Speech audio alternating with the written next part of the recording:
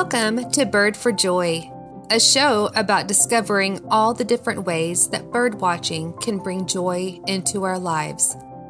I'm Candyland Fight, your gracious host and fledgling birder. Here at Bird for Joy, we focus on listening and watching the birds around us, being curious and learning what the birds have to teach us about joy, life, and ourselves. So grab your favorite beverage, settle on your perch, and let's get into today's episode.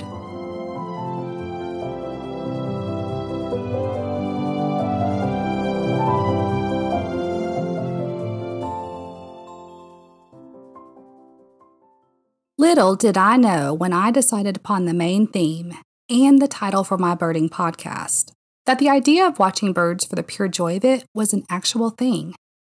I'm not saying that I thought that I had come up with a novel concept. Obviously, I realize that there are countless others out there that acknowledge and experience the joy that we humans receive from birdwatching. But what I mean is, there has been actual research done about the different emotional experiences that we have when it comes to either counting birds versus just simply watching them for joy. In the UK, back in 2021, Professor Miles Richardson from the Nature Connectedness Research Group and his research team, along with the participation of the Self-Isolating Bird Group and the assistance of Alpkit Foundation, conducted a research experiment. Here are the experiment's details from the Nature Connectedness Research blog. 156 people took part in this study, and they were randomly allocated to one of two groups. The first group, the count group, were asked to watch the birds in their garden for 30 minutes, identifying each species and then counting how many individual birds of each species visited the gardens, something similar to like the Big Garden Bird Watch. Now the other group, the joy group, also watched and identified birds in their garden, but instead of counting them, they were asked to rate their feelings of joy on seeing each species.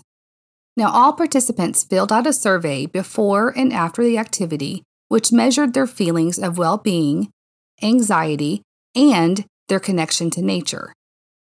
The research results showed participants in both groups had improved well-being, decreased anxiety, and a stronger connection to nature.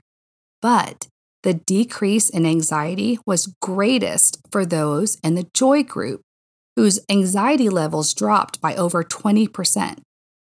Now, this suggests that paying attention to feelings of joy can enhance the psychological benefits gained from watching birds. These results show the positive impact of watching birds and suggest that activating a sense of joy heightens the benefits further. The research team points out that because the participants were members of the self-isolating bird group, that the results do not represent the general population. However, they do hypothesize that the anxiety level decreases and enhanced feelings of joy would and should be greater if the participants weren't current bird watchers or already connected to their local birds. So, to sum up, the research offers evidence that joy watching, which is the term Professor Richardson uses, has greater emotional benefits than merely counting birds. Now, as a newbie birder and someone who is learning her way into the world of birding on her own, I am nervous about putting myself out there as a quote-unquote joy watcher. Part of me is weary of being ridiculed for not being a serious birder because I don't want to keep life lists, and nor do I care about chasing the next rare bird. But finding this information about the research project gives me the courage to keep birding for joy, despite what others might think or say. It seems that the proof is in the birdseed. Birding for joy makes us less anxious, happier, and more connected to nature.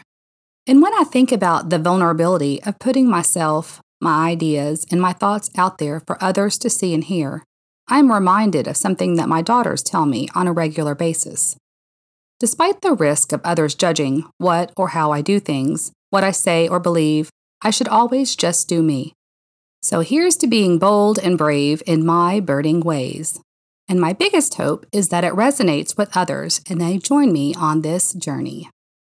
And I almost forgot, there was a side part of the experiment that showed that certain species rated higher on the joy scale.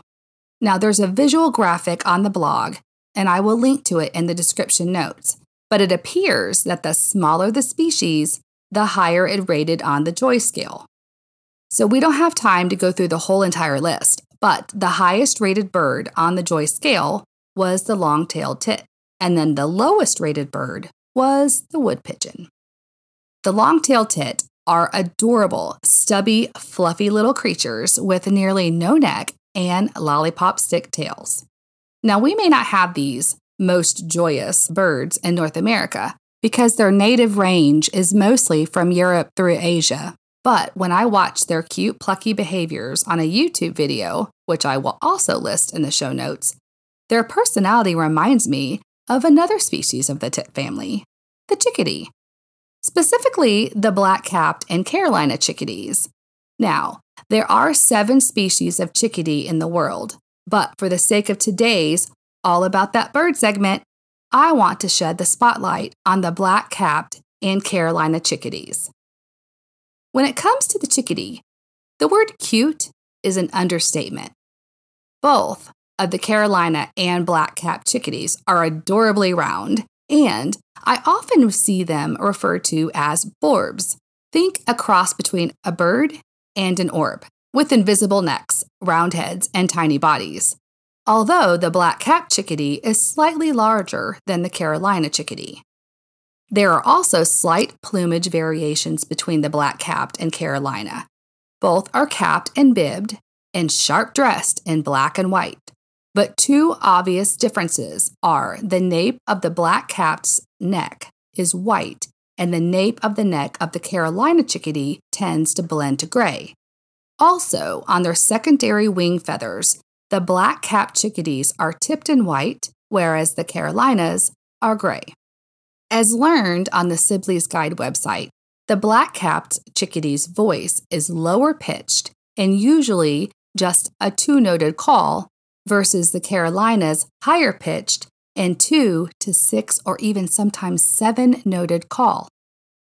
I think for me, it would be easier to see their visual differences rather than their call notes, but everyone is different, and some people might find it easier to distinguish the species by sound.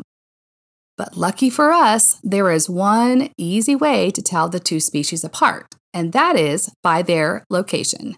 There is an excellent range map for the 2 different species on the ebird.org website, showing that the black-capped chickadees show up in the northern regions from east to west, and the Carolina chickadee are mostly in the southern region of the eastern states.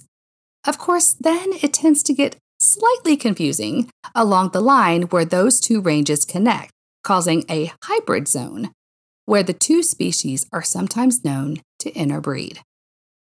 Studies are showing also that because of climate change, what is known as that hybrid zone is shifting more northward. Now, both species have perky personalities, but according to the Sibley website, the black-capped chickadee tends to be slightly more inquisitive and much bolder than the Carolina chickadee. They both dine upon mostly insects, seeds, and berries, and they are both frequent visitors to backyard feeders. The habitat for the black-capped and Carolina chickadee is mostly mixed in deciduous woods, willow thickets, groves, shade trees, in open woods, and along the forest edges. They typically nest in holes in trees or a small natural cavity of rotted wood, and sometimes in an old woodpecker hole. And normally, both species have 1 brood per year. And now, here are 5 fun facts that pertain to both species. Number 1, chickadees usually mate for life.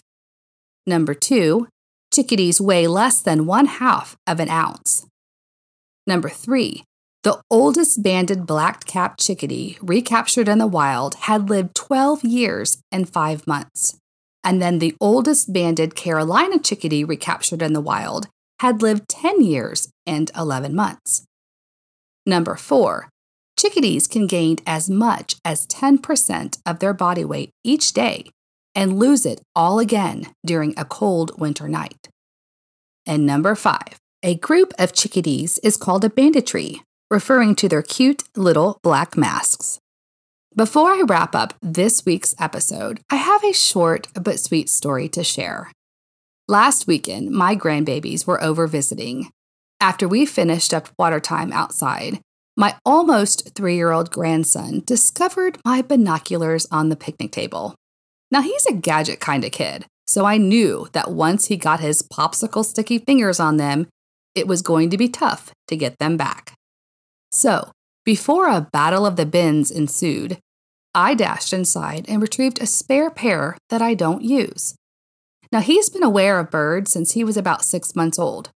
When we would point them out as they flew overhead, we'd always say, "Hi, bird." So I showed him how to look through the binoculars and explained how Gigi uses them to watch the birds. Now, every time we'd hear a bird chirp or tweet, he'd ask, "What's that?"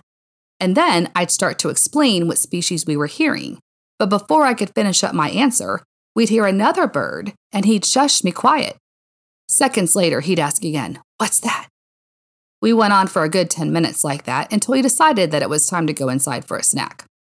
I was impressed. 10 minutes is a long time for a 2-year-old's attention span. Birding with Bubs did my Gigi soul a lot of good, and I look forward to more birding adventures with him in the future. That wraps up this week's episode. I hope you all have a birdie-full weekend. Thanks for tuning in, y'all. If you are enjoying the show, I would love it if you would follow or subscribe, rate, review, and then let others know about the podcast so we can continue to build a community of like-minded birders. A big shout out to composer Jonathan Boyle for his cheerful show music called Plucking Happy.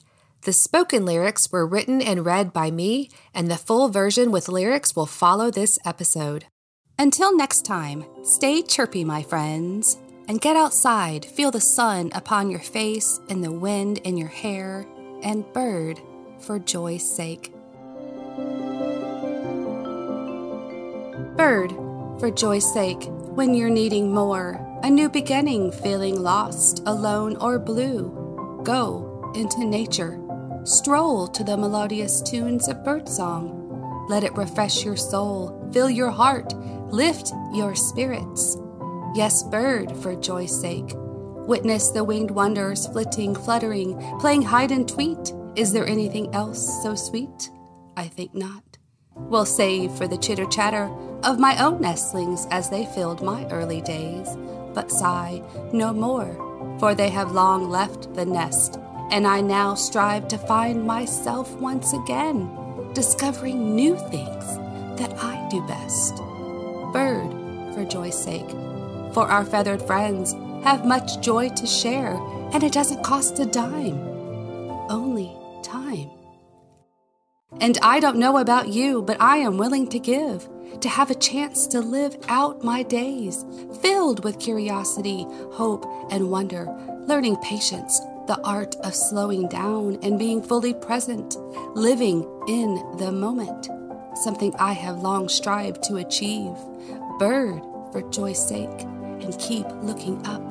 Let their constant cheer infect you, their tenacity provide you with lessons of never giving up and looking on the brighter side of life. Prepare for entertainment with their quirky, chirpy silliness. Oh my, so much cuteness, happiness, and whimsy. You can't help but smile. And suddenly you'll discover worries cease, frustrations fade, chaos calms, and troubles melt away like snow in the spring. You will find yourself looking up and forward into the horizon, surrounded by song, hope, and happiness perched in your heart, feeling renewed and fulfilled. Go out into nature, take a stroll, let the avifauna rejuvenate your soul. And bird, for joy's sake.